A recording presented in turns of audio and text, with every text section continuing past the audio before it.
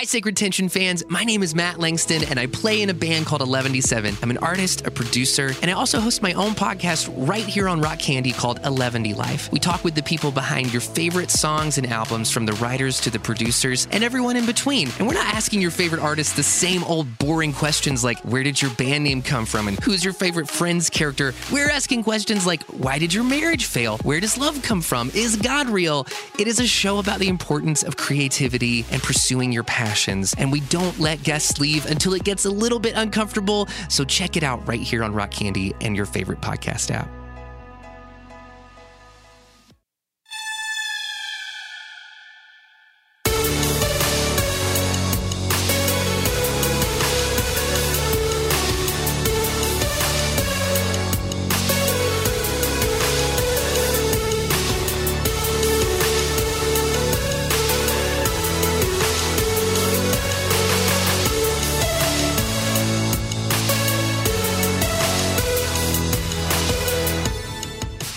This is Sacred Tension, the podcast about the spiritual discipline of asking questions.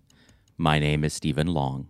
In this episode, I talk to filmmaker Christopher Meloni about his latest documentary, In God We Trump, which explores the confounding relationship between Trump and the evangelical world. Evangelicals, one of the largest voting blocs in the United States, are wedded to Trump and are largely responsible for getting him into office. Despite their supposed commitment to sexual morality, family values, humility, and truth-telling, they have gotten into bed with one of the most dishonest, immoral, and arrogant con men the presidency has ever seen. Christopher's documentary attempts to understand this betrayal. How can a group of Christians so dedicated to personal integrity, family values, and sexual purity cast their lot with a figure so blatantly opposed to all that they supposedly hold dear?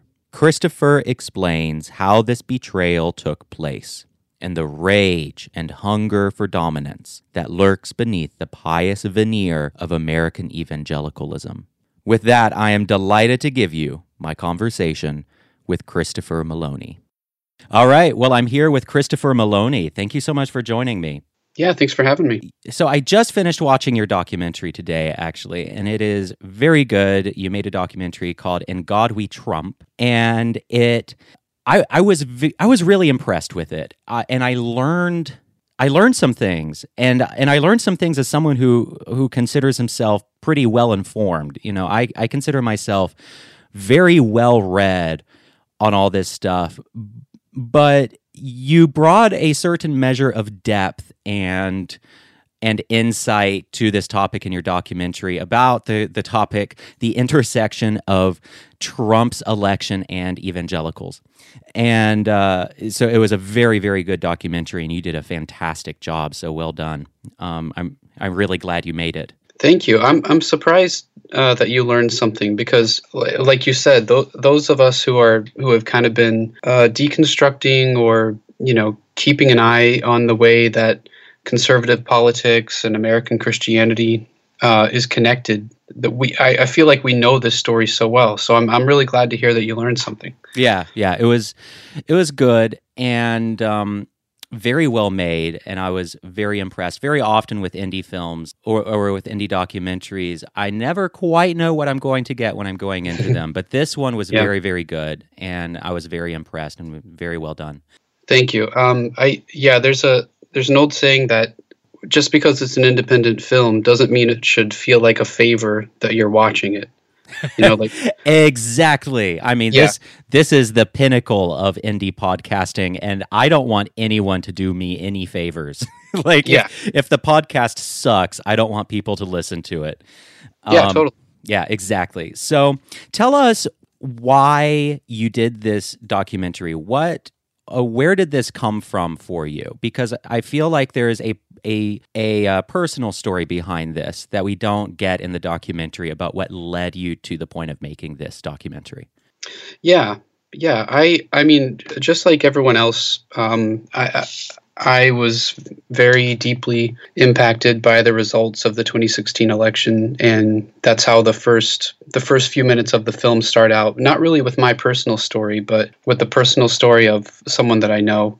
And so that kind of plunged me and millions of other people into a state of grief. Yeah, me too.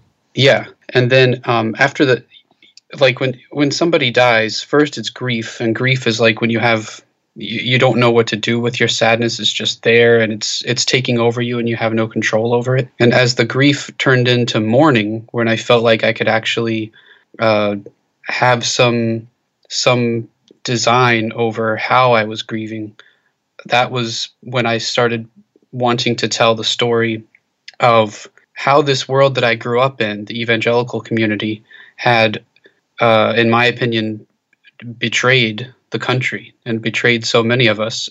I haven't been going to church for a couple of years now, and it occurred to me that what had happened in those couple of years is that the church had just gone over the edge, like over the line that I never thought they would cross. Yeah. So I wanted to figure out how this community that I know so well got there, and how once they got to the line, they just kept going. So that was how it all started, and it started as just I personally wanted to understand that, because I grew up in those circles and in a very conservative family and town, but I definitely, very progressive and liberal, politically speaking. So I don't really get to be inside that bubble anymore. So I had to figure out for myself kind of what had happened, and the way the story took shape was in film form. That's fascinating. And I think that, that curiosity that you're talking about is something that's really been driving me.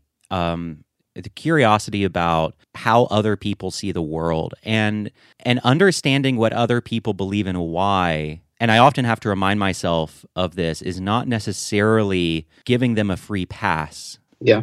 That isn't it at all. But I find it incredibly helpful to try to understand why other people do what they do and believe what they believe. And it was evangelicals who disproportionately got Trump into the White House. They were largely responsible. There was a moment at the beginning of the documentary where you were interviewing I think, was it a Washington Post journalist? That's right, yeah. Yes, and remind me of her name. Elizabeth Bruenig. Okay. Yeah, so you were interviewing Elizabeth Bruenig, and she said something that just fascinated me, and I'd like to hear more of your thoughts on this.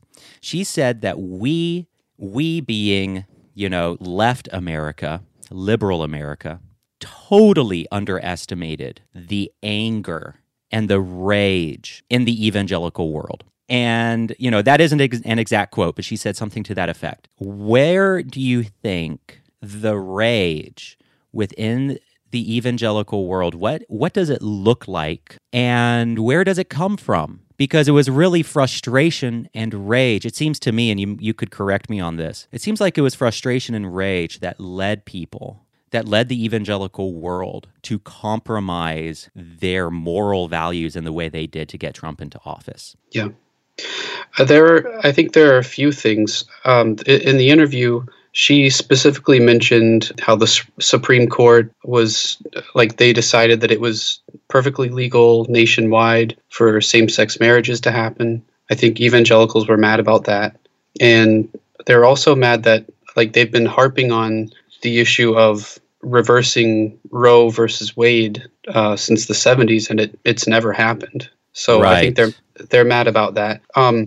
Anecdotally, I can say that some of the people that I've encountered who are evangelicals were really, really mad at the very notion that their leader would be somebody who's not white. So 8 years of Barack Obama, I think they got really upset about that. When I used to work in the media department for a Pentecostal church in Kentucky, and I was there during the 2012 election when Obama and Romney were up against each other. And you should have heard some of the conversations I overheard about that type of thing. Like one morning, this guy said, it was right before the election. He said, like as a almost like a pep talk to everybody. He said, guys, we have to get into the booth on Tuesday and get that nappy-headed black man out of office. Like, and that was totally like everyone there who was listening, like no one batted an eye. I mean, they agreed with that. So the racism was part of it, and then like the cultural things having to do with sex that I just mentioned. And my wife and I got married in 2009. Our whole marriage has been under the Barack Obama presidency. So we had gotten used to just being pretty happy with how things were going in a lot of ways. And I think because of that, we had just kind of gotten out of touch with how much anger there was on the other side. And, he left office with like a 60% approval rating, which is pretty high. So I think I just felt like people were pretty happy with him. So, but like she said, there was this anger building, and it was being stoked among other places in the churches. And that was part of what made them turn out. Yeah. So what fascinates me, and you might be as clueless on this as I am, and if so, that's totally fine. But it's something that truly fascinates me is kind of going deeper beneath that fear. So I'm gay. I've been in a relationship for 4 years. My partner and I have been together for a very long time. And I came out of the evangelical world. Mm-hmm. And there was anger about homosexuality. There was fear. What I felt like was that there was that anger came out of very deep fear and out of very deep cognitive dissonance. Mm-hmm. At least around the people, at least with the people I was around. What I've also picked up is, and I don't know how accurate this is, so I'm just going to say this: there is a disdain for there was a disdain for a priestly class of any kind, be it scientists who can tell them things that only scientists would be able to know, or politicians or political scientists or any kind of specialist. And we see this with climate change, we see this with evolution, we see this with all kinds of stuff, that there is a disdain, there is a deep hatred and suspicion of any kind of modern-day secular priestly class who can know things that they can't. And in a way, science, in a way, these arcane fields of psychology and whatnot, they are their own. Is what I'm saying making sense? Yeah, I think disdain is the right word for it. There's a disdain for it and a suspicion of it and a loathing of it, because it would mean that authority is found outside of their worldview. And I think that creates a lot of anger. Yeah, I think there's especially, like you said, a disdain for people who are informed or people who are especially knowledgeable or educated, because for a lot of the evangelical way of thinking says that like education is no match for anointing. So like a pastor who's anointed, or anyone can kind of call themselves the anointed, and it doesn't matter what someone with an education might disagree with them about. The person with the education is secular, so they are not correct and they have no authority.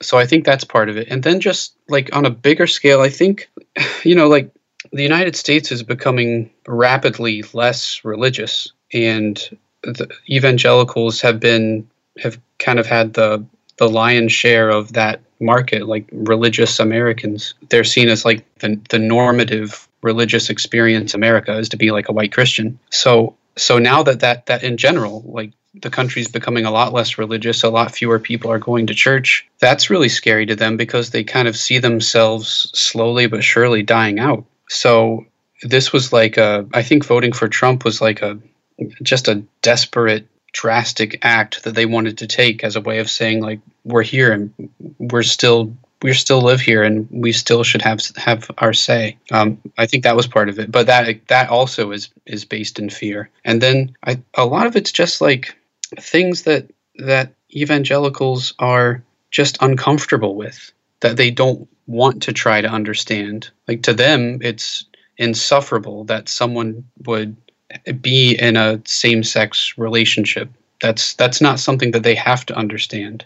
They don't want to understand it. They don't like it. So it's much easier for them to vote for people who are against it in hopes that they might be able to change the laws or pass some legislation to make it illegal or something, rather than talking to someone or having a friendship with someone who is gay and understanding what it's like to be them. And in some ways, that's very wise of them, because if they did that, then I think there's an unconscious acknowledgement that would be a blow to their beliefs. And many people do change their beliefs because they are exposed to different kinds of people. Because here's something that I've picked up, is that they don't have to think, I feel like a lot of people don't want to engage with these issues because it would be because they know that it would be a conflict for them. And evangelicalism by its nature requires that you put blinders on, because it's a self-contained snow globe. And once you go outside that snow globe, it just falls apart. Biblically, theologically, scientifically, so much of it falls apart. And so in order for it to be sustainable, you have to stay within it. So it's kind of like a panopticon. So there's that, but then there's also the reality that in evangelical, well, not a reality, but it's a suspicion of mine that in evangelicalism, people don't have to think about things because they make them uncomfortable, because intuition is just paramount, I feel like, in a lot of these circles. People really trust their intuitions as coming from God. The Holy Spirit. The Holy Spirit, exactly. And this belief that our intuitions are what we are interpreting as the Holy Spirit. They're just our intuitions, and intuitions are often wrong. But when we live with a worldview that says that our intuition is actually God speaking to us, then that just sets us up for all kinds of destruction as a society. Yeah. Oh, yeah. There's in the book of James, it talks about how we should be happy when we face trials because it's testing our faith. And these are, like you were mentioning, having a relationship with someone who's a quote sinner because they're gay or what have you. I mean, that's going to test their faith too much. And I think a lot of people still in the American church know that their faith is like a house of cards, that you could start pulling away piece by piece and it would all crumble. And they know their faith is weak. That's why it wouldn't withstand reason or questioning or really any challenge. And I think that was directly related to the eventual faith that they had and have in the president. Like, they are not willing to question him for the most part because, it's so deeply intertwined with their faith in God that it's almost like questioning the president would be questioning God. Yeah, one thing that I found myself thinking while watching the movie was that, it's baffled so many people as to how it is that evangelicals could elect a person who is so diametrically opposed to their supposed moral values, right?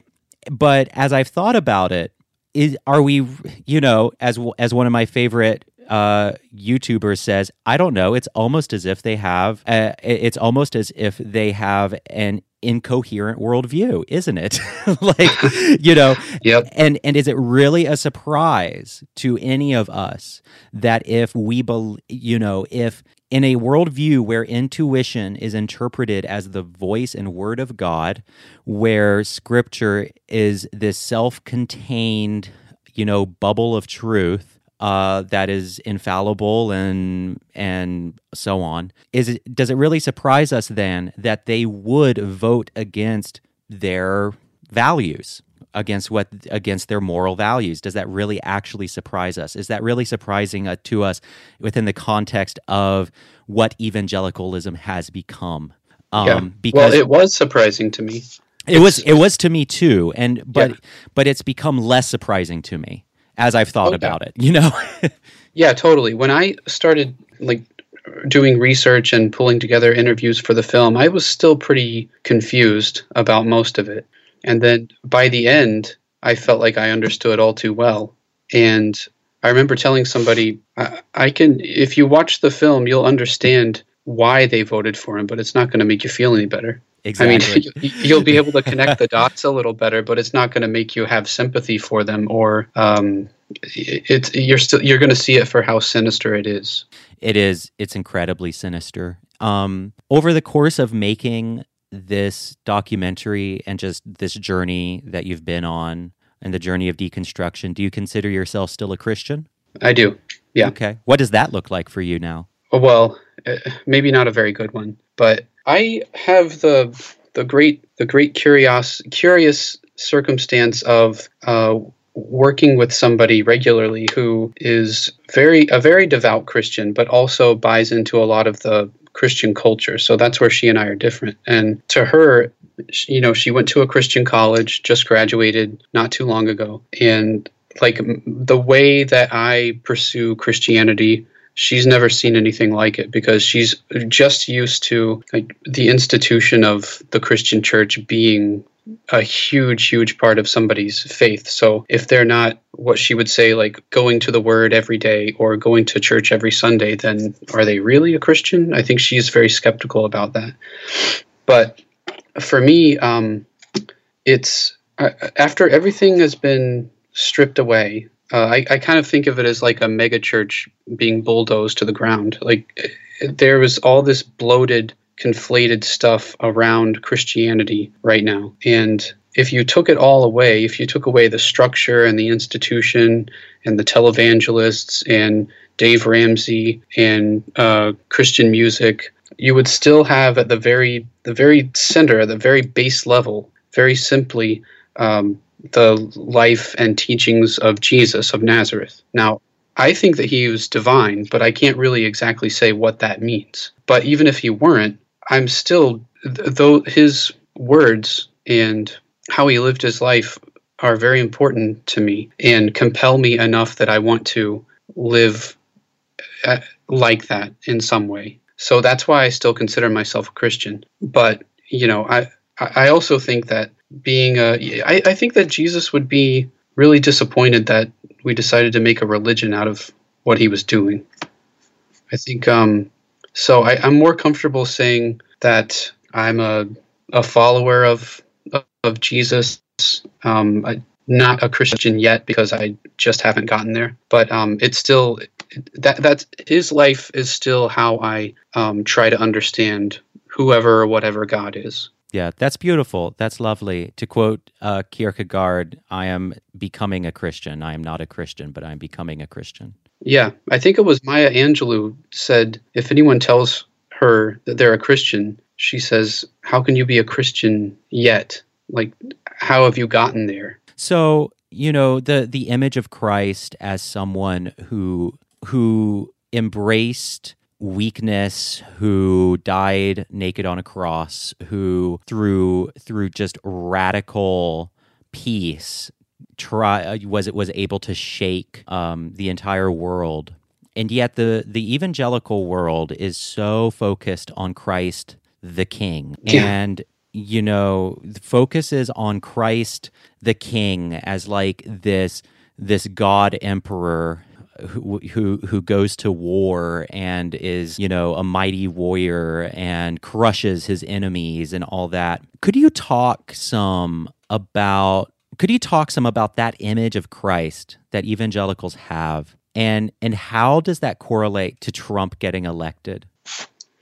I think ever since the 60s and 70s here in America, when abortion was legalized, and also with like the free love movement, when it became more acceptable to have sexual relationships outside of marriage and to be to be something other than a straight man-woman couple. That's ever since that happened. The evangelicals were so insulted by that they've been kind of operating under this persecution complex, and they feel like they're the ones being put upon because they have to live in a society where people dare to have sexual ethics that are different than theirs. So I think what brings them comfort is the thought of Jesus coming back as a king and making it so that they are the ones who feel comfortable and normal.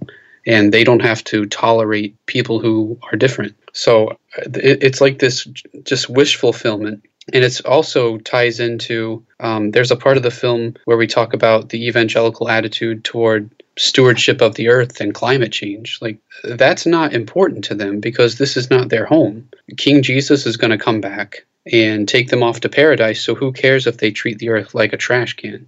And that's part of it. And so the idea of King Jesus goes along with their belief that they'll be living as kings too, and they won't be persecuted socially or whatever it is they've convinced themselves that they are. You know, you're getting to the heart of why, one of the reasons why I see evangelicalism as so dangerous. And, you know, there has been some criticism of like, well, you know, why do you focus so much on evangelicalism when there are obviously, you know, just enormous threats? People often say evangelicals are not nearly as dangerous as radical Islamic terrorists and whatnot. Yeah. To which I respond, the prison of belief, what Lawrence Wright calls the prison of belief, is blocking evangelicals from being able to turn the planet around in such a way that it could result in many times in the Holocaust many times over for developing countries. Yeah. If we don't change this around with climate change, that is why the evangelical world is so dangerous, because ideas have consequences, and it isn't enough to just look at, you know, how kind they are or what they, you know, how you know, what their heart is. You know, that's important, but also at the end of the day, ideas have consequences, and they've elected someone to the presidency who drew out of the Paris climate agreements. Right. And that is why American evangelicalism is so destructive. One of many reasons why. Yeah, when it comes to going solely by belief, it creates the kind of scenario where reason isn't important anymore. And so if reason and even basic common sense isn't being given any value, then everything can very easily go off the rails.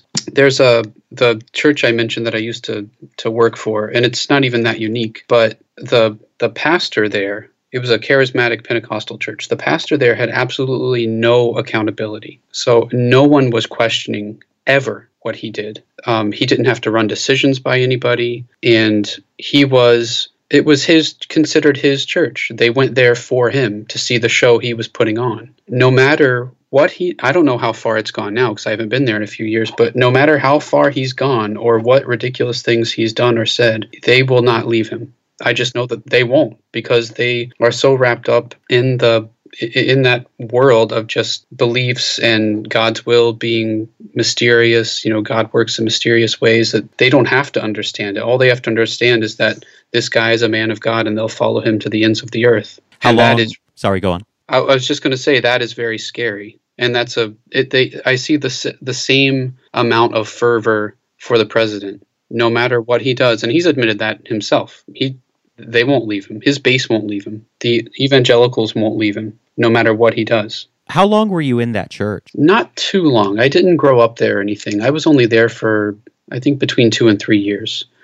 It was very eye-opening for me because I think that since I took the job there, they assumed that I just fell in line with all of their political and cultural opinions. So I always felt like kind of a spy in enemy territory. I wasn't a member of the church or anything. I just worked there. So I got kind of an inside look at things I couldn't believe were still accepted opinions. But yeah, I didn't grow up there or anything. I grew up in a Nazarene church in Southern Ohio. And that, looking back, it's not, I was just thinking about this recently. There was never, like, the love of Jesus never really was the focus.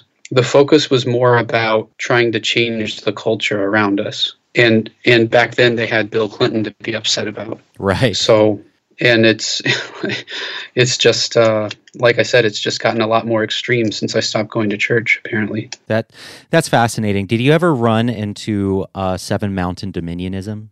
I do not know what that is. You do not know what Seven Mountain Dominionism is?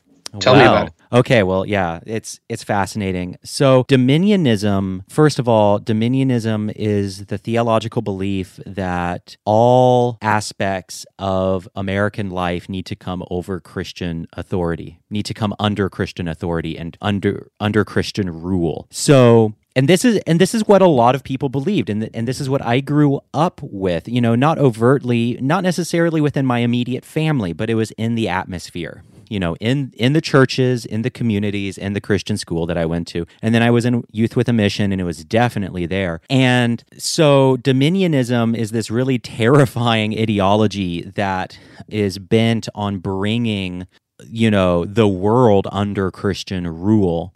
Seven Mountain Dominionism is the idea that there are these 7 mountains of culture. And I'm not going to remember all of them, but it's like the media, government, education.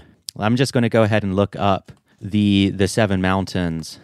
Okay. Just because it's fascinating to me. Yeah, I mean, this all sounds familiar, but it was never called Seven Mountain Dominionism, to my knowledge. Yeah, and it's just one of those things that kind of permeated the culture. Yep. Okay, yeah, so here are the 7 mountains that Christians are supposed to dominate: education, religion, family, business, government and military, arts and entertainment, and media. Great.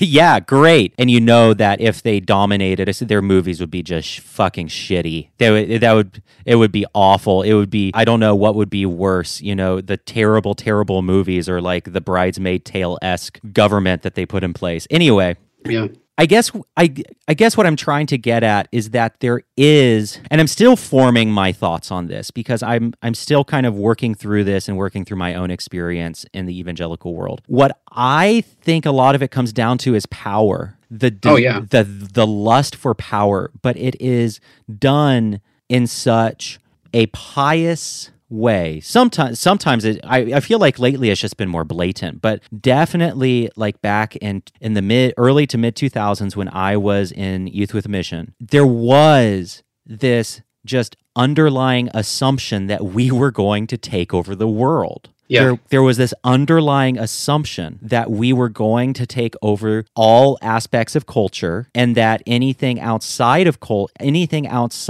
of normal for us, and I think there was actually someone in the documentary who said just this, that anything that wasn't normal for evangelicalism is evil.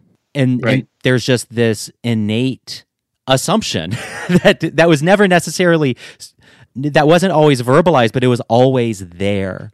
And it comes down to power. And I wonder if what we're seeing now are the death throes of the evangelical church. I hope so. I do too. I really hope so. When I was a kid, the culture, like I said, was a huge part of what our church was about and how being Christian was presented to me. Like when I was a kid, the characteristics of Christians, they listened to people like Dr. Laura and Rush Limbaugh, who were always very, very, very narrow ways of looking at culture and right and wrong, and who should be second-class citizens. And then you voted for Republicans always. You voted only thinking about abortion. And then as far as any type of, science was like a dirty word, but you had to believe in what Answers in Genesis put forth as far as like the world being 6,000 years old and that sort of thing. So that's what I thought, I guess, Christianity was for a really long time. And then going back to the idea of like getting to just the basics of this man named Jesus, there's nothing about that in his story. There's nothing there. And instead, it's so much richer and more beautiful, and something that I, as an adult, actually became excited about wanting to do. So it's kind of this, like you said, the 7 mountains of dominionism. It's, the idea that Christian culture, a very specific idea of Christian culture, is what's normative. And I think Christians feel like they deserve it because, after all, this is a Christian nation. They're still going with that narrative. They deserve that power, you mean? Yeah, They deserve that power. They deserve, since whoever it was that came along and tried to take this Christian nation away from them, they're the ones who are in the wrong, and they'll have to pay when King Jesus comes back and they get to be on top of the heap. Yeah. There's something just very fragile and brittle and ugly about it. Yeah, it's very ugly. Even as a kid, I remember, not having the words to really put to it yet, but there were a lot of that I saw that just felt a bit off to me. And looking back, it has to do with the idea of how Christians should be taking over America and also taking over the world. We used to have missionaries come to our church and give us updates and ask for money and that sort of thing. They would show us pictures and videos of the work they were doing. And the work they were doing, it would always result in, the story they were telling was that these godless savages lived out in the wild, and then they came along and they gave them decent clothes to wear so that they could cover up their bodies, and so that they would build a church so they could start going to church, and that somehow they had rescued them by domesticating them in a way that they thought they should live. And it's kind of like that, only on a much larger, worldwide scale. Yes. Here's the Christian Sunday morning church way to live. And until that's accomplished, then there's so much work for them to do. So this is a total tangent, but I'm just really curious. I grew up in a section of evangelicalism that was obsessed with Judaism and kind of a Christian Zionism. I'm wondering if you've run into that and if you have any thoughts on that. No, I didn't really. That wasn't really part of my experience. I know some people who are evangelical now who are really fascinated with Judaism because they look at them as the chosen people, and almost like it's just a sainted kind of thing. But no, I don't know. I don't have too much personal experience with that. Yeah, it's fascinating to me because I'm seeing more and more of it in kind of my peripheral communities that I'm still in and out of because my family and my old friends are still there. And it's kind of this appropriation of Jewish culture, which seems just which seems in very poor taste to me to appropriate, to appropriate aspects of Judaism into evangelicalism and kind of fetishize Christians taking over Jerusalem. It just strikes me as very unsavory, and I know that there was a large base of that as well supporting Donald Trump, and I was just wondering if you looked into that any, but it's a fascinating subject. It is. I know that evangelicals were thrilled with Trump saying that the capital of Israel was in Jerusalem. That's all part of it. And then I know somebody who's an evangelical Christian who claims to be Jewish also, but I don't know that that's true because Me too. Yeah, okay. Yeah, no, I agree. Some other people that we know in common who know this person's family said, I don't think there's any. I'm pretty sure she's not Jewish. I don't know why she keeps putting up a menorah every year, but she's, like you said, it is a fetish for some people. Yeah, and it's very distasteful. If you want to convert to Judaism, then by all means do so, but please don't, subsume this beautiful tradition that has been persecuted for thousands of years into your, evangelical Christian whatever. Anyway, so I recently listened to a podcast called The Arthur Brooks Show. I don't know if you're familiar with it. No. And it's on Vox Podcasts, and it's interesting. And I agree with a lot of what he says. And he is a conservative guy. He is the director of the American Enterprise Institute, which is a right-wing think tank, but he does this podcast about how to de-escalate conversation and how to talk across the aisle. And a lot of what he said was useful. A lot of what he said I also thought was naive. And you kind of hit on the, I don't mean to give spoilers, but you kind of hit on this at the end of the documentary, where yes, it's important to have dialogue. It's important to bring people together and to talk across the aisles, to talk to people you disagree with, and that's important. I try to do it as much as I can. What Arthur Brooks says is, we can disagree on the what, but we can disagree on the how, but we have to agree on the what. And so we can be united on the what. The what is we want to see poor people fed. We want to see, so on and so forth. but then people just disagree on the how. And he basically says that is the right-left divide, as we agree on the what, but we disagree on the how. Mm-hmm. With a lot of people, I think that's true. However, I feel like we are, unfortunately, in an age where we don't agree on the what at all. Yeah, we don't. And this is really the problem right now, is that we live in such different universes. And do we see anyone, of course, I have an in-group bias towards the left because I am on the left, and I'll acknowledge that. I'm waiting to see a someone on the right make a documentary as nuanced and compassionate and eager to learn why people believe what they believe on the left as you have done about them. Does that make sense? Well, I appreciate you saying that. I've been accused of being condescending in my filmmaking, so it's nice to hear the opposite of that. Sounding condescending is just the price of having an opinion, and so maybe it really is. Especially, and it's inevitable that we think that people will think that other people are wrong, and that's fine. And people can internalize that however they want to. As long as we are never deliberately condescending, then it's whatever. Yeah, there are a couple of ways. Like I mentioned in the film near the end, is that you can't have an argument or an informed discussion with somebody who keeps throwing around the term fake news at everything that they don't like. It is not a good faith discussion. No, not at all. I mean, if our idea of reality is different, there's no starting ground to have a discussion. So, I put together a little, a montage of Trump just walking out of interviews when he doesn't like the question. So if he's in the highest office in the world, and that's how he handles conversations he doesn't like, then how are the rest of us supposed to behave? Yeah, exactly. And also, that's the other thing, is that agreeing on the what but not agreeing on the how, I do not see that. I wish I did. Me because neither.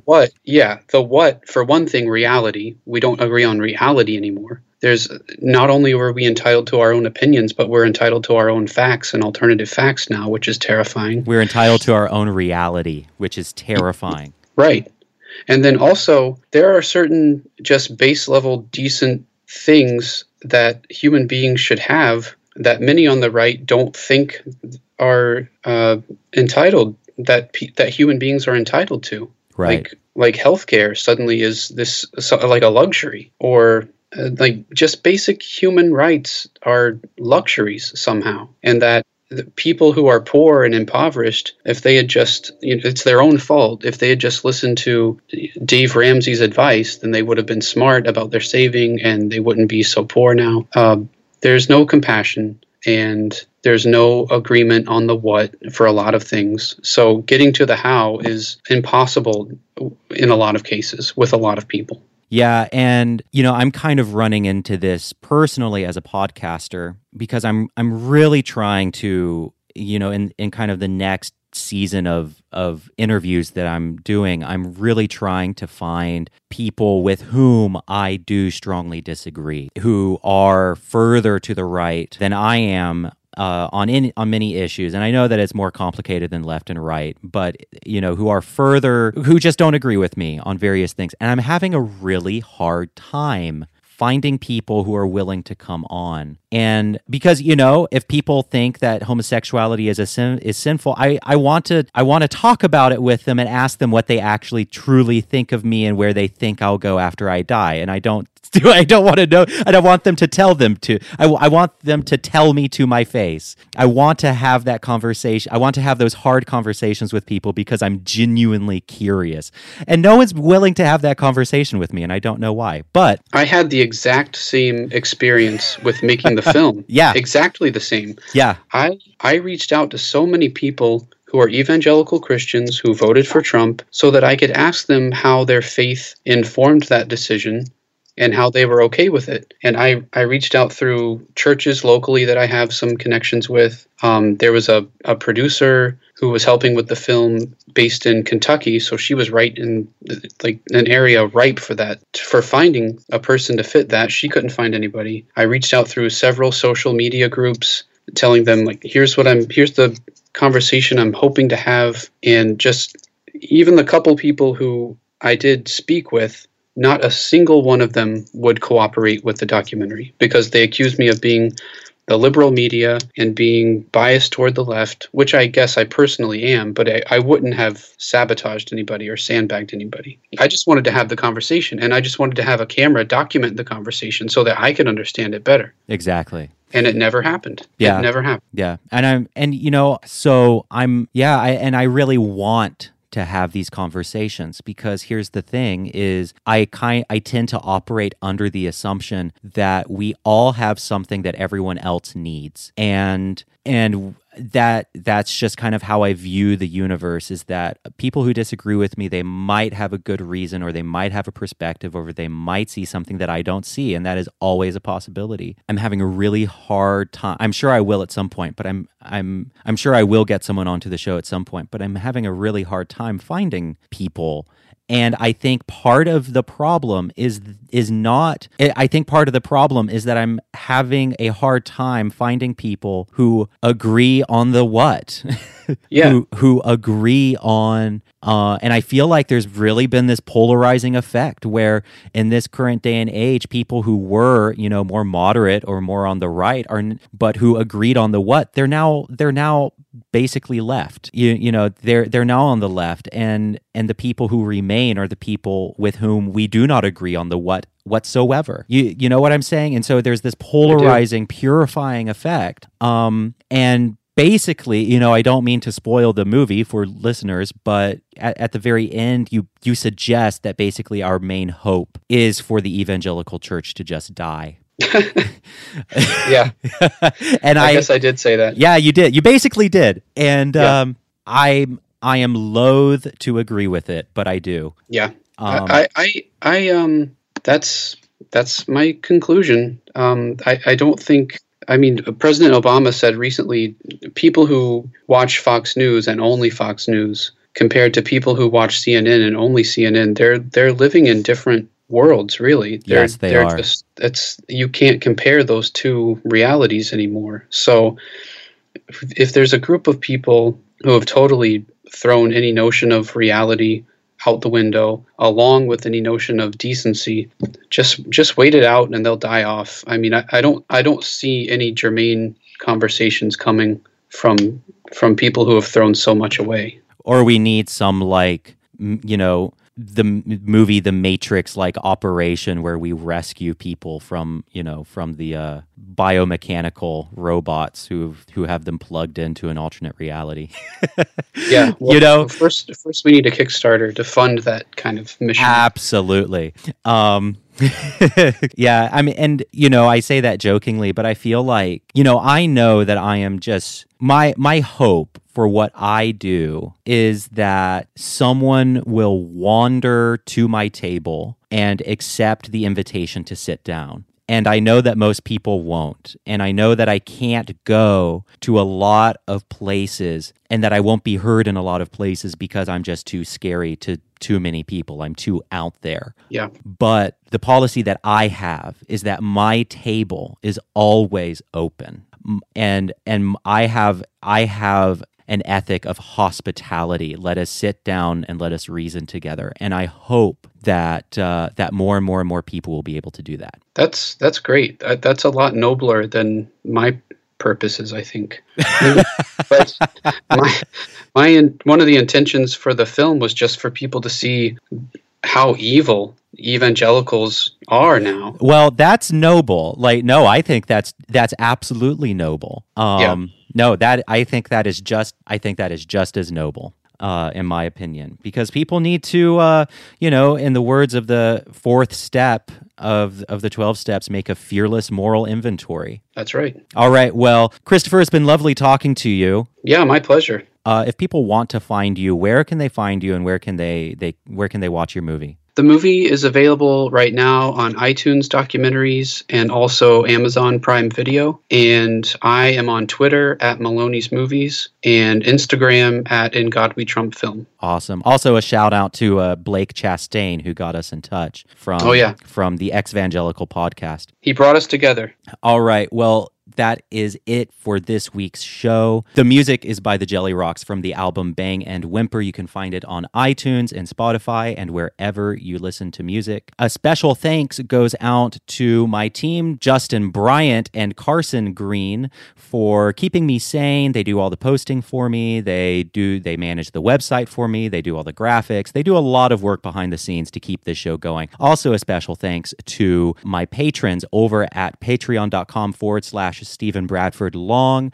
They are keeping me caffeinated. Right now, I am just making enough money to buy coffee while I make this show. But that is important. Without caffeine, this show wouldn't exist. So special thanks to my patrons. And if you want to join their number, please do so. I can't do this without my patrons. And for just $5 a month or even $1 a month, you will get an extra patrons-only podcast called The House of Heretics about faith and doubt and unedited conversations with me and Justin. This show is written and edited by me, Stephen Long, and is a production of Rock Candy Media.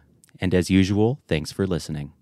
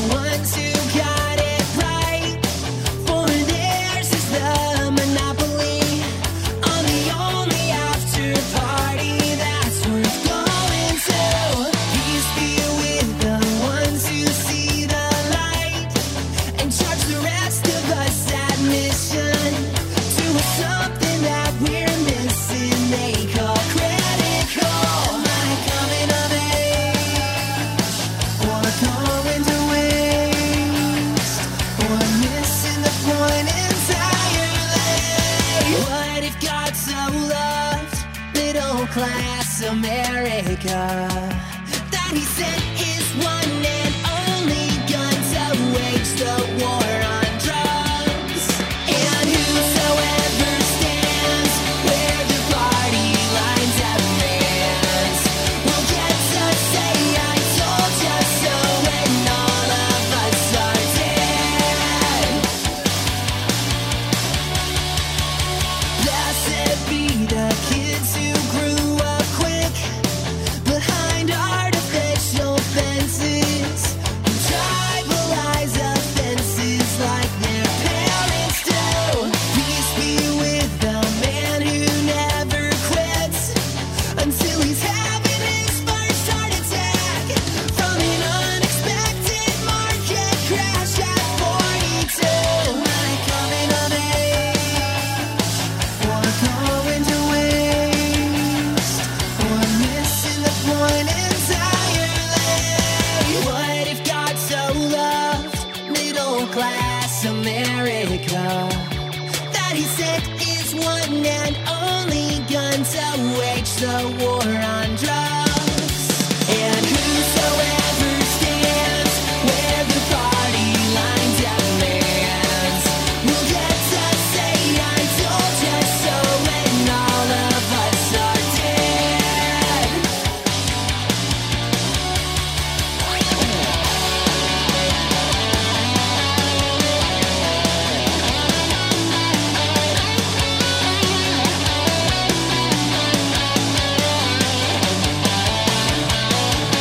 What if God so loved middle class America that he sent his one and only gun to wage the war